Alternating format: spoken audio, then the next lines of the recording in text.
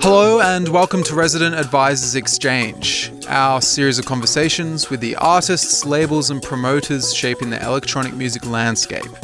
My name's Mark Smith and I'm the tech editor at Resident Advisor.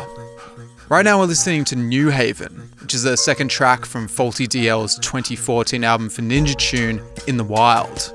It gives a solid impression of how difficult it is to nail down the New York producer's sound, a hybrid of English and American styles mixed with a touch of IDM and considered song structure.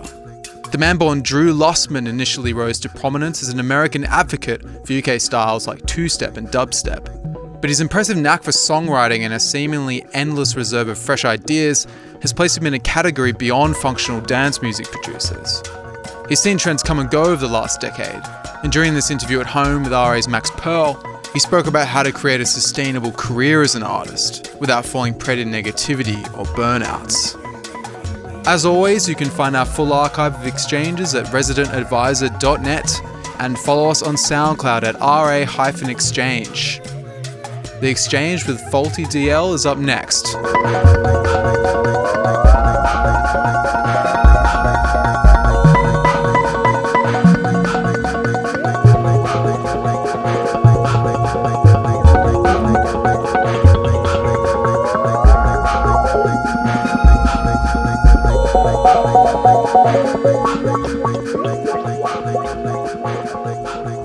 So you arrived on the New York City scene in the mid-2000s. Correct me if I'm wrong. Yeah, maybe thereabouts. Late, 2008, 2009. And which was sort of considered like the beginning of a dead time in New York City. Like people sort of consider the mid-2000s as like a lull. And so I wonder if that was your feeling. Like, was it lonely for dance music? No, is like my quick answer. But I think, what happened was I came here and I quickly found a party. And there was so much energy around that party that it would be impossible for me to feel like that there was a lull. But I wasn't looking outside of it. Honestly, it was Dub War. I was going to Dub War monthly and then meeting lots of people there. Promoters, DJs, producers, all sorts of people, dancers. So it felt like there was a real scene for what I wanted to do.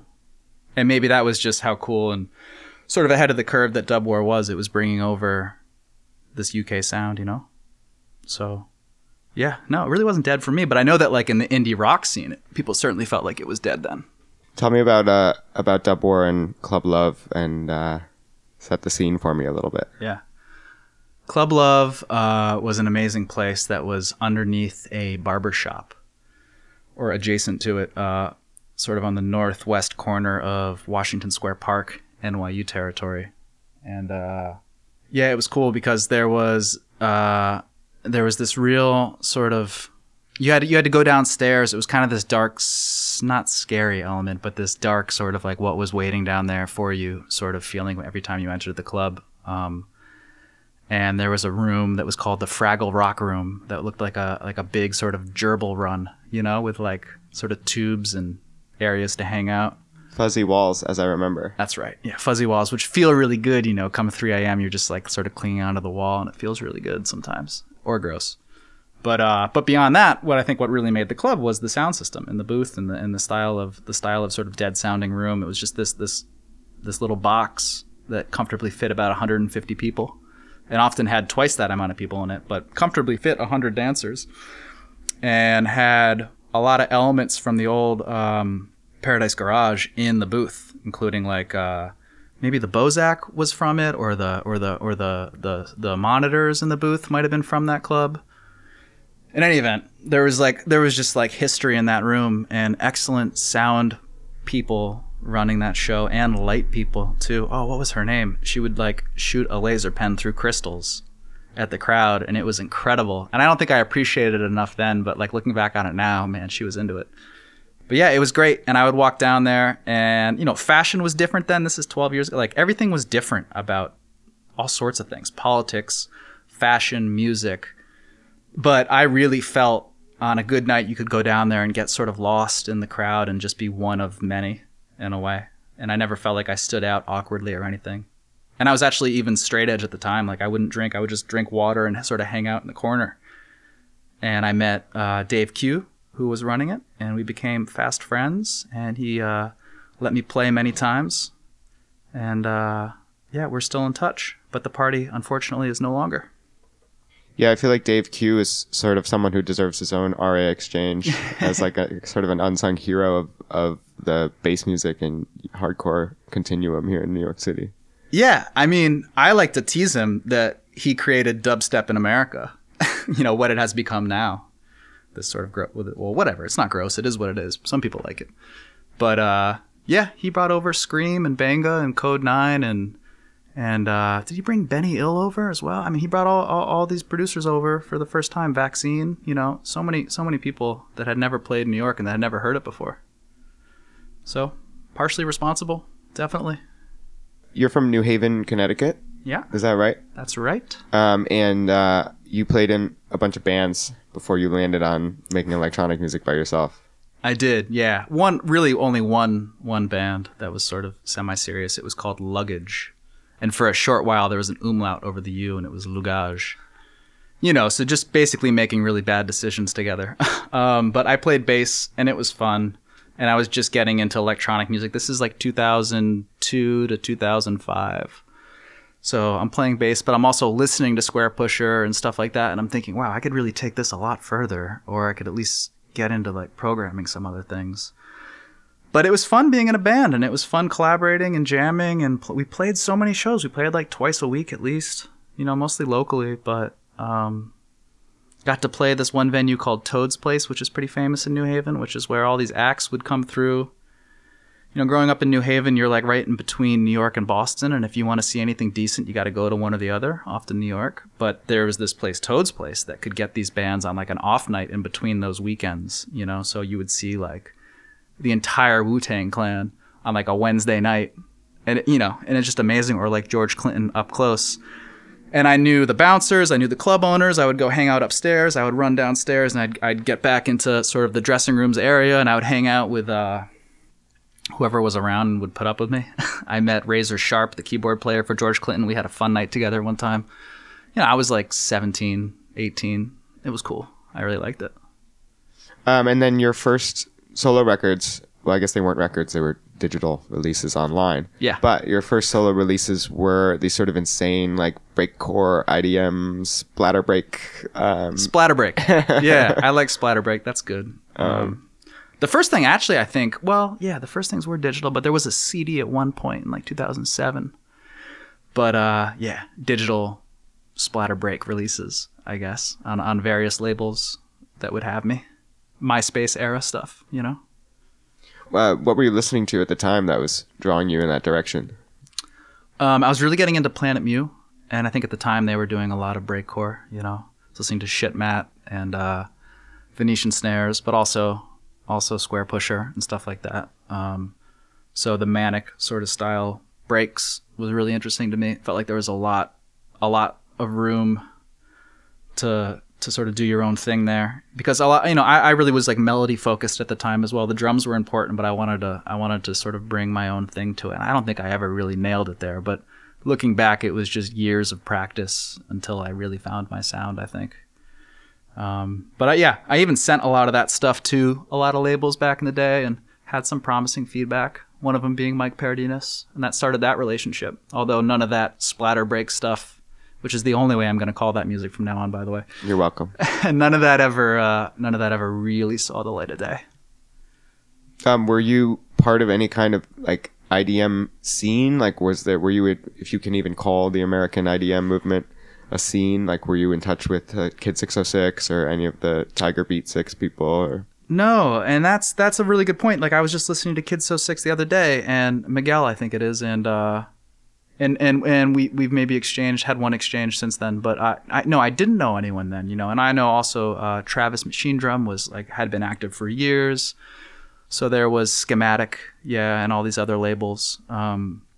But no, I didn't know any of these people. I mean, MySpace was my first sort of internet connection to other producers, and that was just online. I didn't meet anyone. And definitely in New Haven, there was no one really doing it. There was one person named Peter Edwards, a.k.a. Casper Electronics, who was a pretty well-known circuit bender. And so we would do some circuit bent music together and stuff. But that was really it. That was it. I'd come into New York, though. I would start taking trips into New York to see groups like Plaid or whoever would come play a show here. That was my like first foray into seeing electronic music live, or Amon Tobin or something like that. Do you look back on those records like, wow, like what a mess, or do you actually? I remember someone once told me, I asked them, do you think you're a better artist because you're in practice and you've been touring and you have so much experience? And I remember she told me, no, in fact, I want to get back some of that youthful energy that was a rule-breaking instinct. Yeah, that's a good answer. I choose that. No, but like that's I think that's true, and I talk to people about that now, because the longer you stay, sort of in this game, so to speak, the more second guessing or the more thought you put into things, and maybe it's too much thought, you know. Definitely just acted on impulse back then, which I've always done in my life, and for the most part, it's gotten me good things. Sometimes it's gotten me into trouble in other areas, but so I don't regret any of it. But yeah, the music itself is like, it's kind of trash, but it was super fun. What's funny to me is how much I believed in it. But that still happens. Like, I'll listen to something I did 2 weeks ago that at the time I thought was genius. And I listen back now and I think, what was I thinking? You know? Yeah, it's hard to self-edit. And it's also hard to know which voice to listen to in your head. Are you ever tempted to do the more straightforward house and techno thing just because you know it will sell and you'll be able to get these big festival bookings? Like, are you ever tempted by doing something more traditional because you know there's commercial potential, or you know what I mean? Yeah, no, I do know what you mean. Sure. Yeah. I mean, but I think I've always made stuff that's been sort of house adjacent. Someone said I was a house adjacent producer the other day, and I thought that was pretty cool. I'd never heard that before. Is that a thing?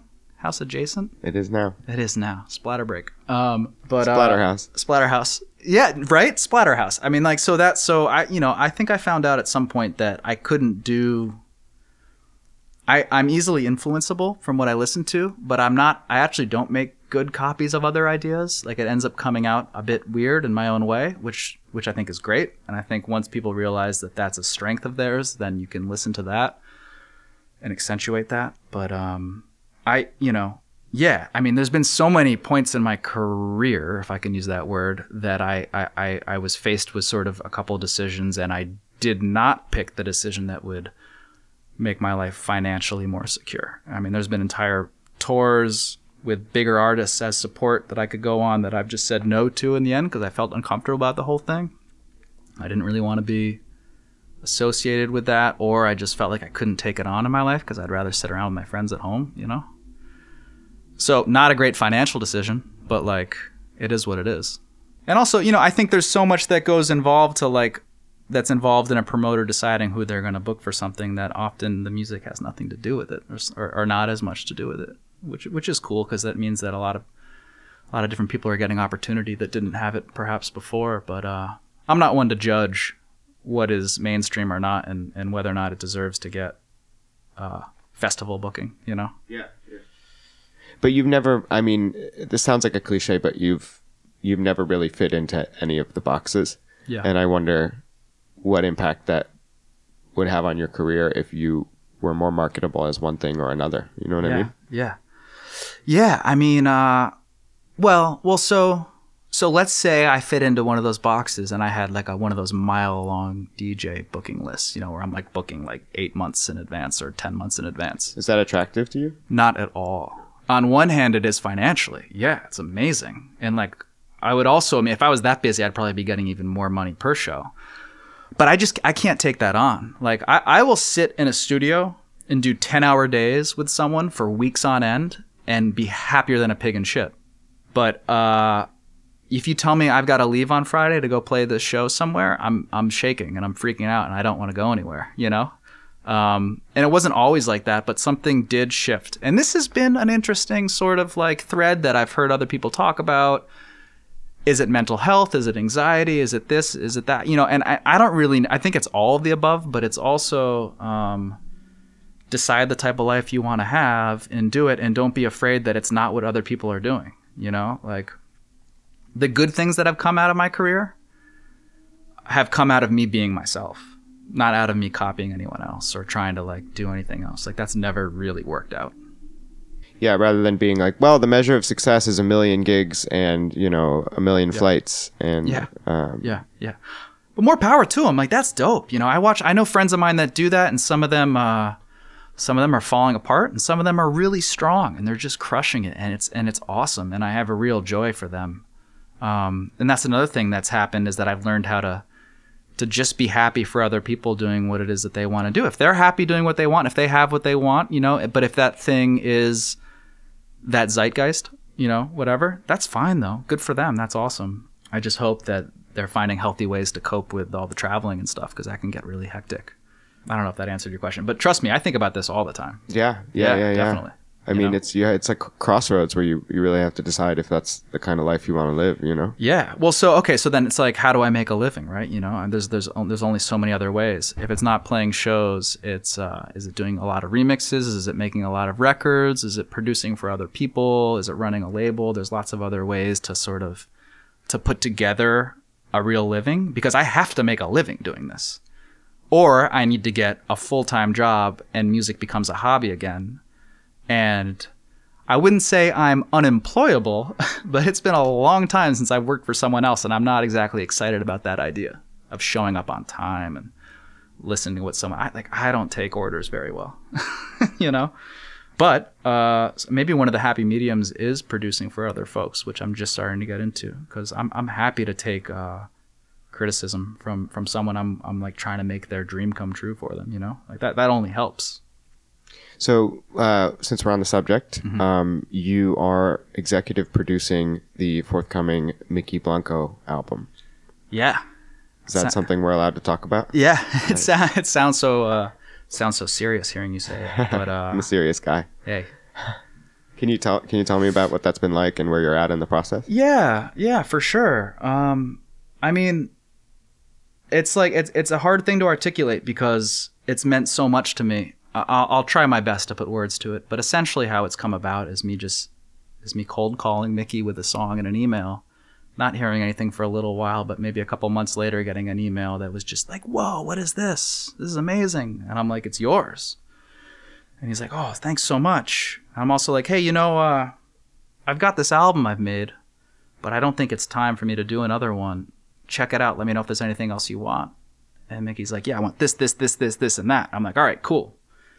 Ironically, now a month or so into this project, a lot of those tracks that Mickey wanted were not even, I don't even know if we're going to use, or maybe in the future we will, but it started a conversation and a relationship that has just been so incredible. Like waking up really excited about music, sort of in love with music again, in love with the idea of like working hard on something and having to put the work in, because mixing vocals is a whole nother beast. Like recording it and mixing it is so different from just making a track, banging out a track in headphones or on my own late at night or whatever.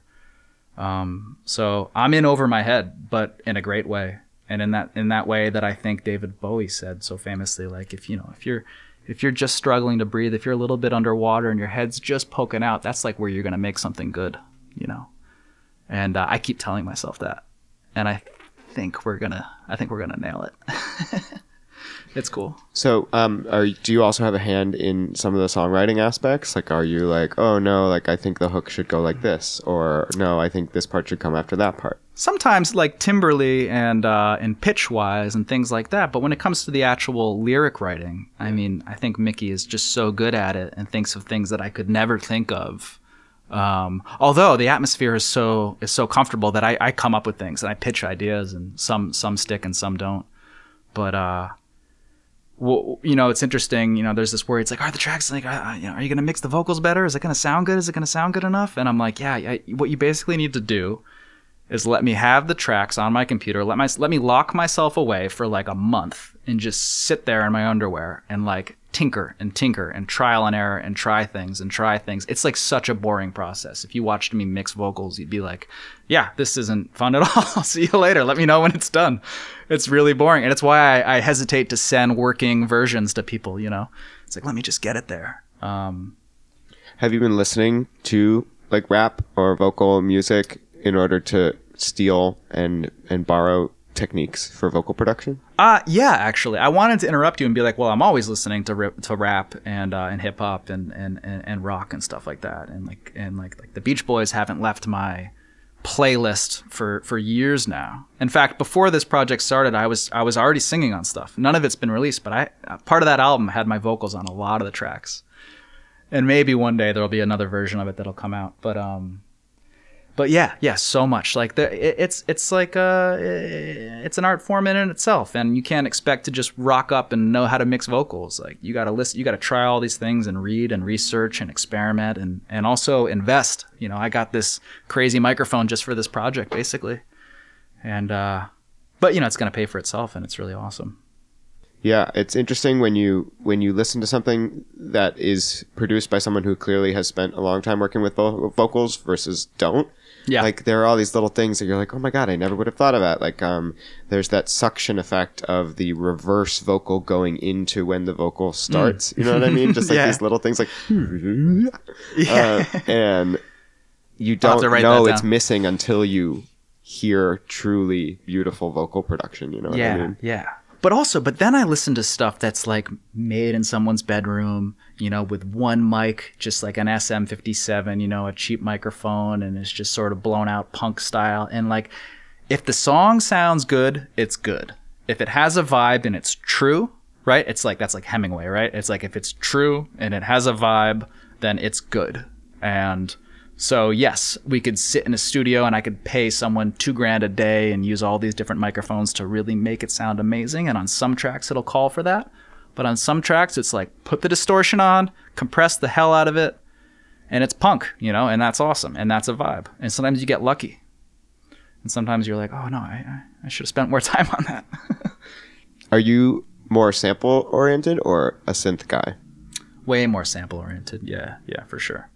But maybe going through some growing pains with that. I think as I've released things over the years and gotten a little bit more well-known, like I got to a point with some of the Ninja Tune releases where they were like, we can't release this sample, we don't want to clear this, or we can't afford that, or whatever, or they were too nervous about it. So you can hit a wall, I think, if you're going really egregiously. And I'm just an in-the-box sort of producer. I mean, a lot of it's programs, lots of little programs that do very specific things, you know, and then Reason is sort of at the center of it all. But yeah, I'd much rather have analog instruments. I got a piano and I got my flute and I have my bass and I have a guitar and stuff like that. And I've had other woodwinds and vocalists, you know, I prefer all that to stay sort of musical in a way. Is it nice to get out of the box? Yeah, it's really nice. So the way I have my piano set up over there behind you is so great because it's nowhere near my computer. I literally I swivel my chair over there and there's no computer, and I wake up some days and I make music with my coffee before I've done emails, or generally after I've done emails. And I just make it and I don't record it, and it's like I've made music for myself and then it's gone. It's sort of is that Zen? I don't know what that is. That's like a weird philosophy, right? It's like you make something, the impermanence of it is sort of attractive, you know? And I'm not worrying about who's going to hear it or if it's going to get released or not. I mean, I worry about that stuff later. Trust me, I do. But it's nice to just make it and have it go away. you're also not making it with like the pipeline in mind of like, okay, this is going to get produced and then this is going to get distributed and then it's going to be played in this particular context. It's like you're not thinking about 5 steps ahead. Whereas I think inherently with something like techno, you have to keep in mind the room in which it's going to be played, because you have to think about the dynamics, the crowd, the time of night, you know what I mean? And there's something beautiful about doing it without considering the way it'll be reproduced. Yeah, definitely. I mean, and can't you tell just by looking how messy, like how much stuff is in this room, can't you tell I don't make techno? Like, if I made techno, the walls would be like super clean and there'd be like 2 objects in here. And one of them, like, you couldn't look at. It just was like, it was like a statue or something. Angular minimalist design. Yeah. No. I'm like, give me some soft edges. But, I still worry about stuff. But again, it's the stuff that I don't worry about that I just make. You know, my cousin is a writer and a filmmaker, and he just sent me an email that was so hilarious. And I know he's writing a film right now. And I was like, are you writing like this? And he was like, no, I was just trying to make you laugh. And I was like, well, I think there's a musical equivalent of this, and it's not thinking. It's just like making stuff, you know, and then putting it out there. And I want to get back to that even more and more. You know, I don't know about the putting it out there part, but the just making, you know, don't be afraid to go there. Make everything, edit later. I didn't go to art school. I didn't go to music school. A lot of my friends did, and they have MFAs, and I talk to them all the time. I'm like, so what did I miss by not going to art school? And they talk about critiquing and all that. But one thing that my buddy Tom, who's done a lot of my artwork over the years, Tom Simon, he says, like, don't be afraid to go there. Make everything. Even if you think it's awful or cheesy or whatever, just make it. Finish it. No one has to hear it. No one's going to know you made it if you don't want. Just make it. And then decide later if it's shit or not, you know? You put out Elysia Crampton's first record. And that's something I want to talk about. How did you identify Elysia Crampton? Like, what made you say, like, oh my God, this person is a massive talent? Yeah. Like, what was the spark that you identified? Yeah, well, you know, it was E+E Releases that I really liked. Her prior producer name, and I'd gotten in touch after I had heard like Fire Gut and a couple other really beautiful tracks, and I wanted a remix for a track of mine. This was 2013 or 2014, and I was emailing with Elijah at first, and then a couple weeks later I was emailing with Elysia, and we were talking a little bit about what was going on with us and stuff, and she did this incredible remix for me that came out on Ninja Tune around the release of my album In the Wild. I think that was 2014. And I just said, I put it out there. I was like, you know, I would love to work with you. I've started this label. If there's anything you'd like to put out there, you know, I'm all ears. Like anything you want to do. And it was always just very sort of polite, and we had a nice rapport, a nice back and forth. And the funny thing about Elysia is I've always felt like, why hasn't a big label just come along and like really, you know, swooped her up yet? And I'd even love to help that. I've told her, I was like, if you want me to help you get in touch with any big labels, let me know. You know, that's assuming she's not doing what she wants to do. And she's definitely, I think, crushing it and doing what she wants to do. But in any event, she sent me like a you know, a 30-minute MP3 that was American Drift, just as one sort of song.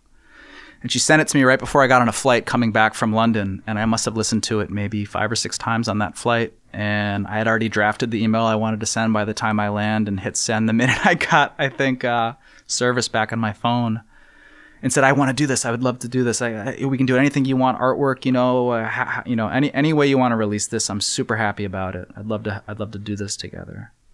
And I think some other labels were talking to her at the time. So I would always be very helpful, you know, and this is the way I've worked with all my artists. It's basically an amalgamation of all of my relationships with label heads in the past, sort of the best parts of those individual relationships, I think.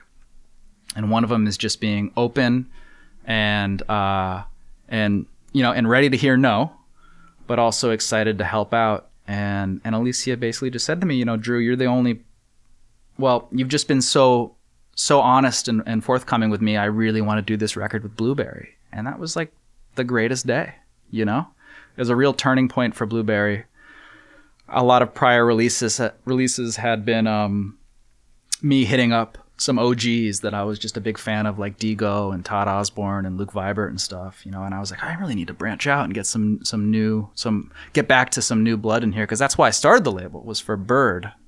You know, that was his first album. And he's doing something else for me now, actually.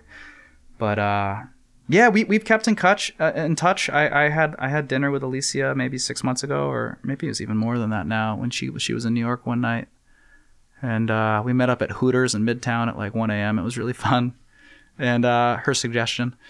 And, you know, I think she's a giant. She's a musical giant, both in thought and in performance. If you haven't seen Alicia perform, you haven't seen like what electronic music can be right now. It's so much different than sort of the old tropes. And also like the keytar, and there's some drama and theater involved in her performance. Her vocal range is wild, you know. I mean, I hope we get to work together again. I just, you know, I'll always be very grateful that I got to put that out, you know. And it was great for the label, and I think it did really well by her as well. So success all around, you know. As a label owner, do you are you pretty hands-on? Like, for instance, do you offer feedback and say, "Oh, I think this should be a minute longer," or "I don't like that bass line," or do you handhold through the process at all? Sometimes, only if it feels like that's wanted by the producer. But generally, no. I mean, I'd rather say to someone, keep working, or do you have anything else to hear, than give specific feedback on a song unless they've asked for that. It can really go either way. I'm happy to give that feedback, but then again, what do I know? You know, I'm really interested in signing minds that are so unique and that they're just thinking differently from me anyway, and they're coming up with melodies and rhythms that are way outside of my own wheelhouse. So I don't really know how to critique it. I'm like, yeah, this is weird. This is cool. Let's do it. You know, sort of first thought, best thought. If I hear something and I love it, it's good enough. Yeah, totally. You know, I don't think I've ever really given very specific. I've been like, oh, can I have the stem so I can make an edit or a remix of it? I've done that on a few tracks for people and sort of done what I wanted to do. But yeah, I'm not interested in really changing anyone's music too much. And then in another interview, I think it was it might have been you and Squarepusher sitting down for a one-on-one.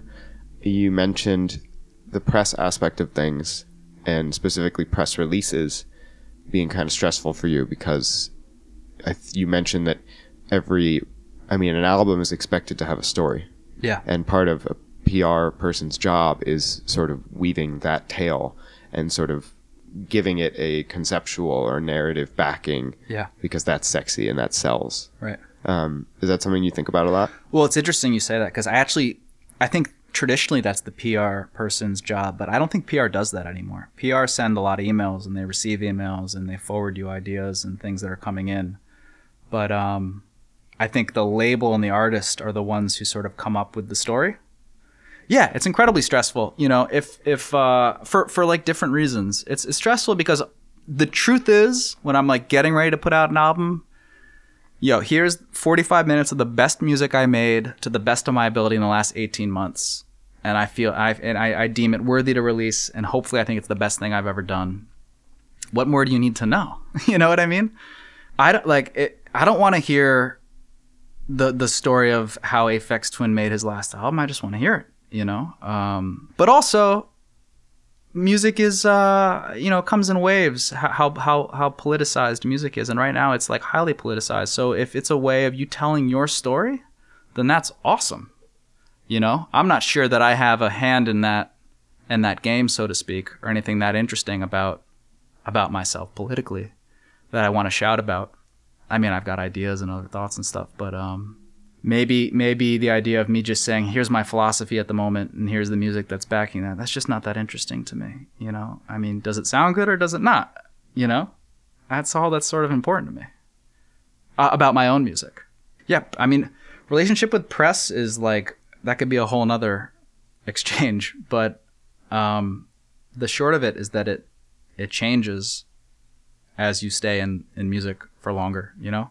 It comes and it goes, and you're in fashion and then you're out of fashion, and maybe you get another. So if you catch a few waves and troughs, so to speak, you can get a little hardened and seasoned by the whole thing and maybe turned off by sort of those things. And And I think I'm at a point now where I'm way more open and just relaxed about that stuff. I used to be really, because when you start, if you're lucky enough to get some heat behind you in the beginning, you get shot right up and you're on all these people's end of year lists and you're on all the cool gigs and you're doing remixes for crazy people. You're opening for Radiohead. You're doing all this stuff.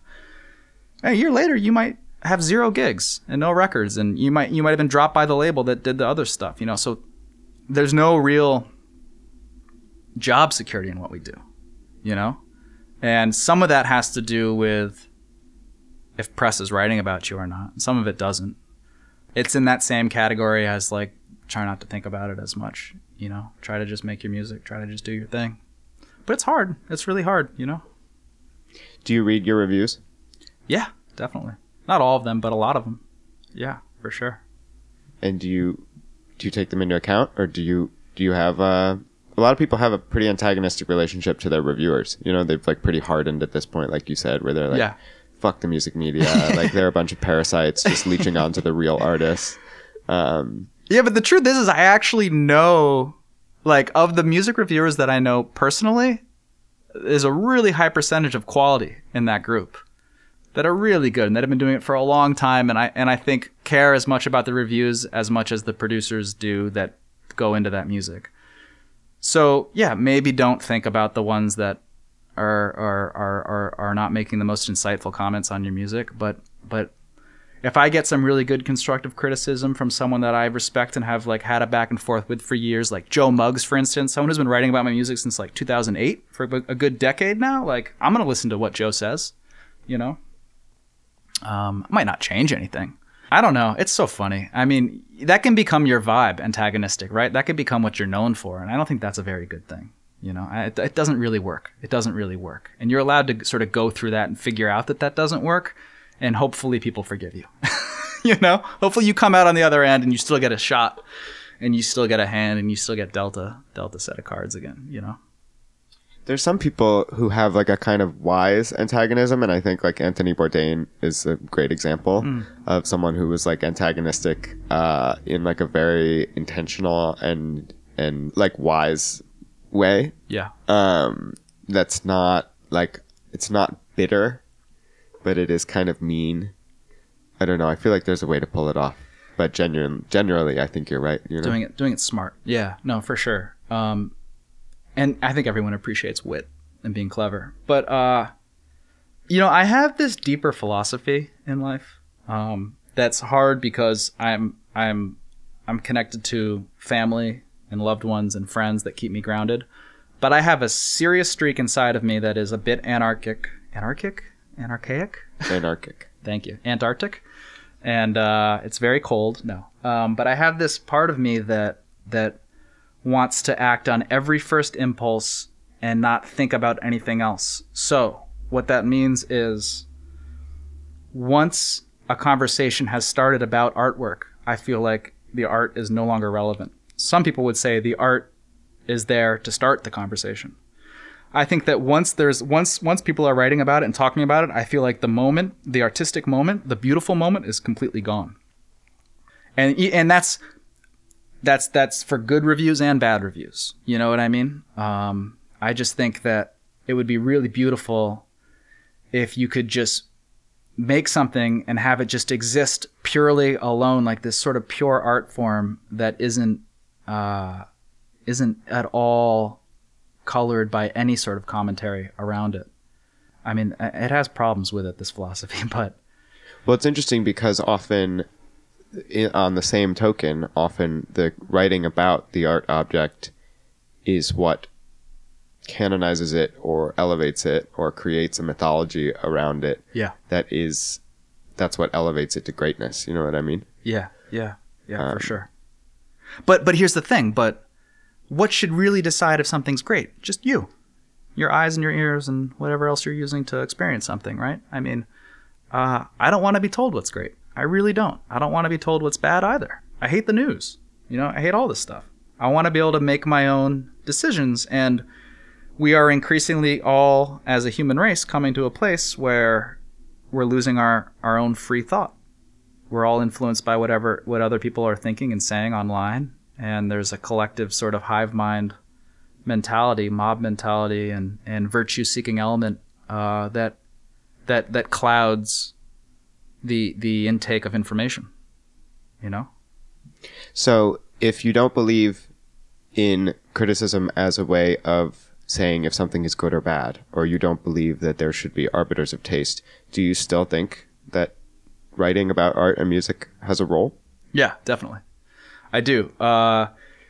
Because like you said, it's the way that so many of us do find out about things. So I am at odds with this. But, you know, if our tools get to a point where we can share things without anyone writing about it, would that be good? You know, I don't want to take away the profession of a lot of folks that write about stuff. And like, it's still very important. And I read articles on RA and other sites that I love and that I want to check out.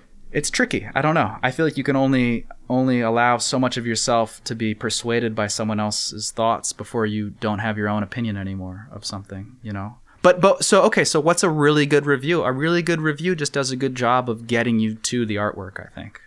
Exactly. You know? I agree. Yeah, I think that's what's really good.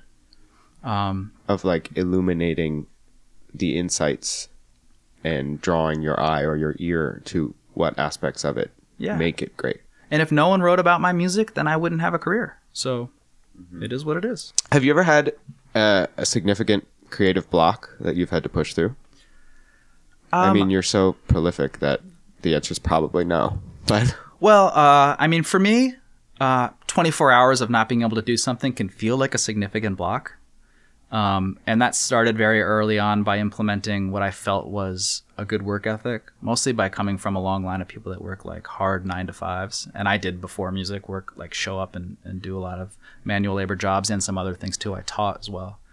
But like all these different kinds of like draining jobs where you put so much of yourself into it. So if I'm doing music, I got to do that as well. And if I spend a day and I can't get anything going, at the end of the day, I feel like, what did I do?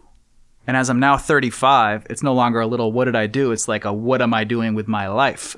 You know, it gets bigger. I think generally what happens if I feel like I am at a moment of writer's block, it's because I'm sort of abusing the same musical system over and over again. And I'm not getting outside of my comfort zone and trying new things.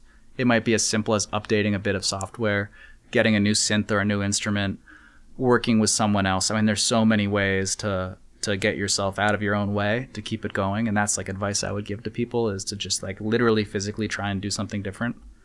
Also, you know, I hang out with some producers who are like, yeah, I just can't write anything. And I'm like, all right, well, what'd you do today? And they're like, well, I got coffee and then I went to the gym and then I went food shopping. And I was like, well, did you just sit at your computer? Did you like physically get there and try? And that's at least sometimes I feel like up to 50% of the battle is like just getting yourself there, having good practices, you know. It's good to hear that someone thinks I'm prolific, because I think often that I know what my days look like. And I know when I'm like, if I'm sitting down and that PlayStation is turned on by 2 p.m., it was not a productive day. You know what I mean? Anyways. Well, it's interesting because to talk about creative routines, a lot of people will tell you should go to the gym, you should run errands, because these things get your mind going and they get you into some kind of, you know, like circadian cycle or whatever. And sitting in your house in your sweatpants may not be the best way for some people to get their ideas out. You know what I mean? Yeah. So It's interesting that you say, like, you know, some people over structure their days because otherwise they feel like they're floating and they're lost in space. Yeah. No, definitely. Go to the gym. Go food shopping. Like, take care of yourself. Those are both forms of therapy in a way. But also get yourself in front of your music making, you know, put yourself in the captain's chair. Get there, you know. Put that into the schedule as well. But, you know, the gym is a funny thing because part of it's vanity, but it really is an incredible form of therapy. You know, when you're in the gym and you see someone with that 1,000-yard stare and they're just like, they are deep in some crazy thought. And then you see them like rep out 10 reps of like bench press or whatever it is they're doing. And you're like, cool, they just got through that little, they just burst that cloud, you know? And it was something that was happening to me when I was getting ready to put out Heaven is for Quitters, my last Fall to DL album. This is like late 2016. I was like, you know what? This is going to come out. I'm not going to get the press that I would like or whatever, probably. All these things are going to happen that feel like they're outside of my control. I was sort of craving some form of control. And it came out on my own label. So I had 100% creative control. But I meant like, I need a little more of control of something in my life. I'm gonna join the gym across the street. And I joined it and I went every day for like 6 months. Like it was insane. I got addicted to it. And I completely transformed my body. I had like lower back pain. I had anxiety. I had all these physical ailments. And I'm now 35 and in the best shape of my life. And I ride my bike every day and I'm out and I'm more active. And that felt incredible. I was like, if I don't have control over my music career in some aspects of it, at least I have control of what happens in this gym, you know? And it can be anything, you know, pick up another hobby, do something else too. I think that's really important. One of the things you just suggested was changing your setup or introducing a foreign element or a new method or a new technique. You said you just updated your copy of Reason, which was from like the early 2000s. You had Reason 3. Right. And now you're rocking Reason 10. Yeah. So over the course of a few months, you've jumped like 13 years into the future. Yeah, it's cool. I remember hearing about VSTs and being like, what kind of STD is that? I can't use any of those. Like, what's a VST? Now I have so many VSTs. No. Yeah, it's cool when you let a long time go and then you update and all of a sudden you're brought into the present because there's been a lot of advancements. I tried a couple things. You know, I tried Reason 4 at one point. I tried 6 for about a week. And all of it was such a huge change to the GUI that I freaked out. Like the simple key commands that I always knew, my flow was interrupted and I was like, not today. So I would get back on version 3 and just keep going until you'd get frustrated by like, you can't print audio into Reason version 3, you know, like you'd have to start the song over at the beginning of the sample to hear the whole thing. Even if it starts 2 minutes in, you'd have to start at the beginning of the triggered part of it. Just silly things like that. So the workflow has gotten incredibly quicker. And that, you know, yielded me about an album and a half so far, if not more. So it's done its job for sure. And what do you think introducing the organic instrumentation like the flute and the piano has done for your process? I mean, you said earlier that it was nice to be able to swivel around and get out of the headspace of being in the box. But what do you think it's done to introduce that more traditional musical element? Well, it's just made me a better engineer and a better musician as well.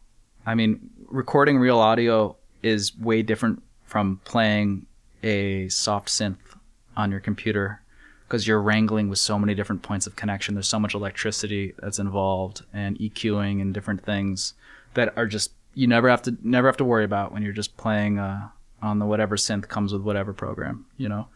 I spend a good part of my day watching YouTube tutorials on how to record upright piano, you know, a million different mic techniques. You know, tomorrow I'm going to pull it about a foot and a half back from the wall and try miking it behind and opening up the bottom part of it. I'm just going to experiment with it.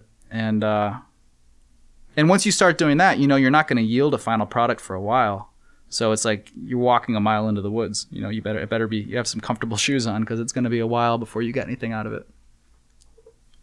Does the lifestyle of an artist agree with you just on a day-to-day basis? Yeah. I mean, the way I do it, it does. You know, I think that's a pretty open question in a sense, you know, of what that can be. I need to have a balance of good and bad practices to feel sort of fulfilled.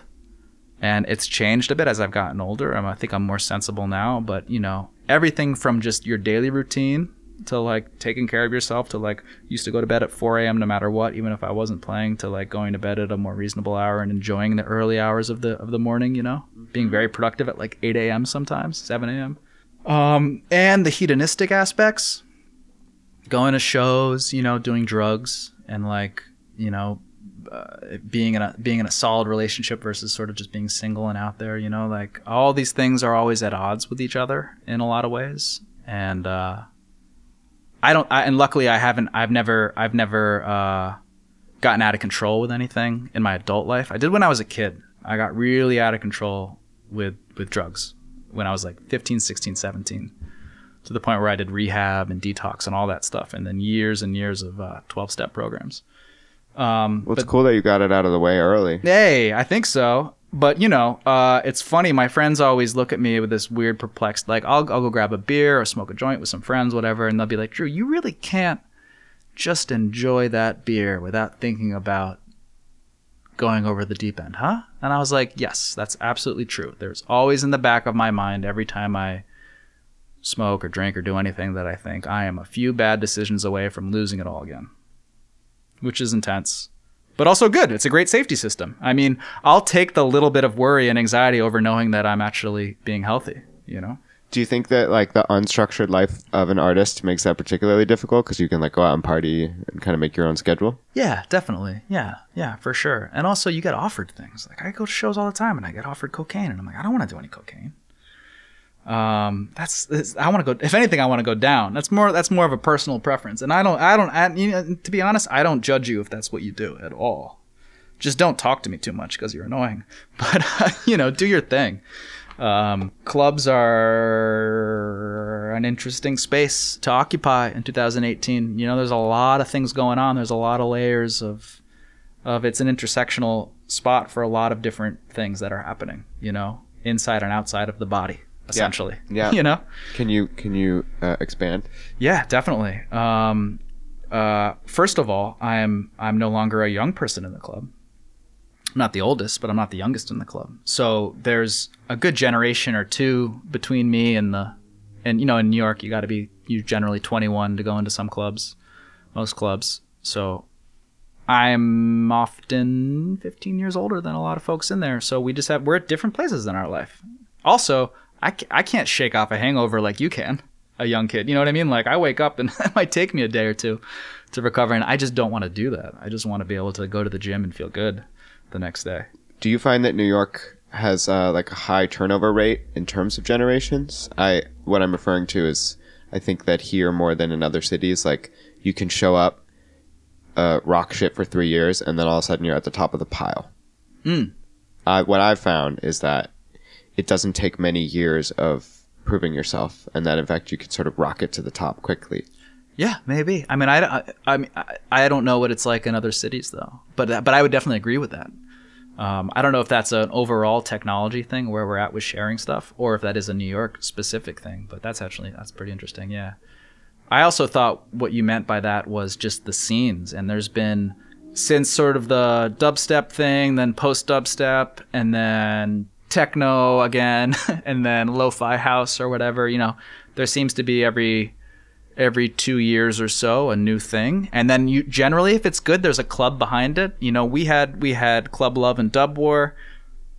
You know, recently there's been Bossa Nova Civic Club and Lo-Fi House. I don't know if those two go together or not. They kind of do in my mind, and it's great. So if there's like a good club or two and a bunch of producers around that and DJs, then yeah, in a couple of years it can be huge. It can be really big. Do you ever feel like it's moving too fast and the hype cycle is vicious and it, you know, builds people up and breaks them down at an alarming rate?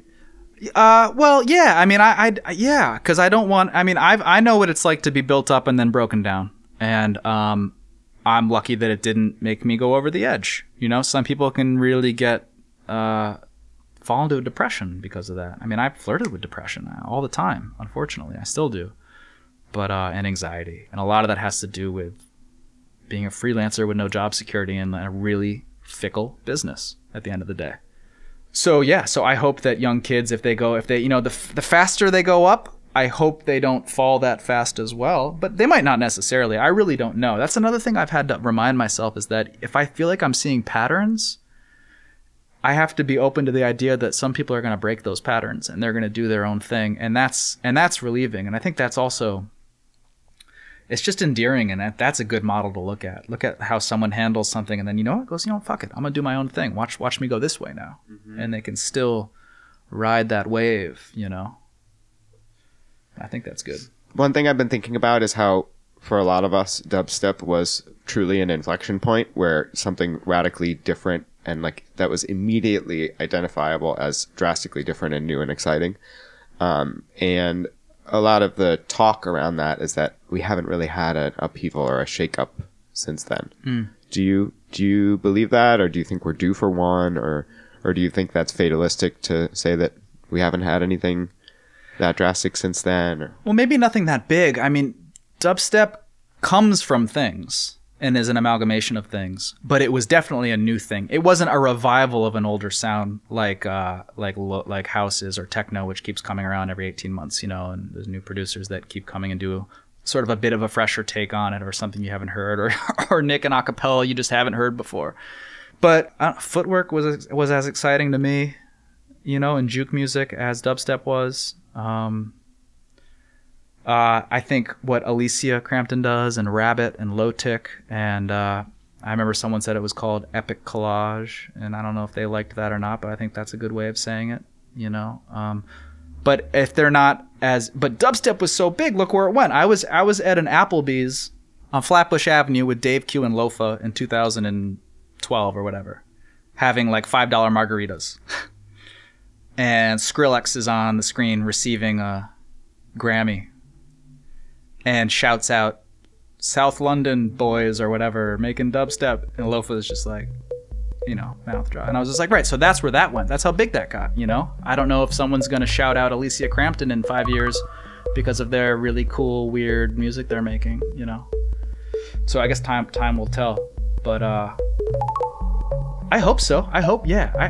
I mean, also, like, as an A&R for Blueberry, it's really exciting because I hope my finger is on the pulse where I can pick up some things that are going to be really, really cool and at the beginning of something new, I'd rather get something at the beginning than something that's already proven to be good in the middle.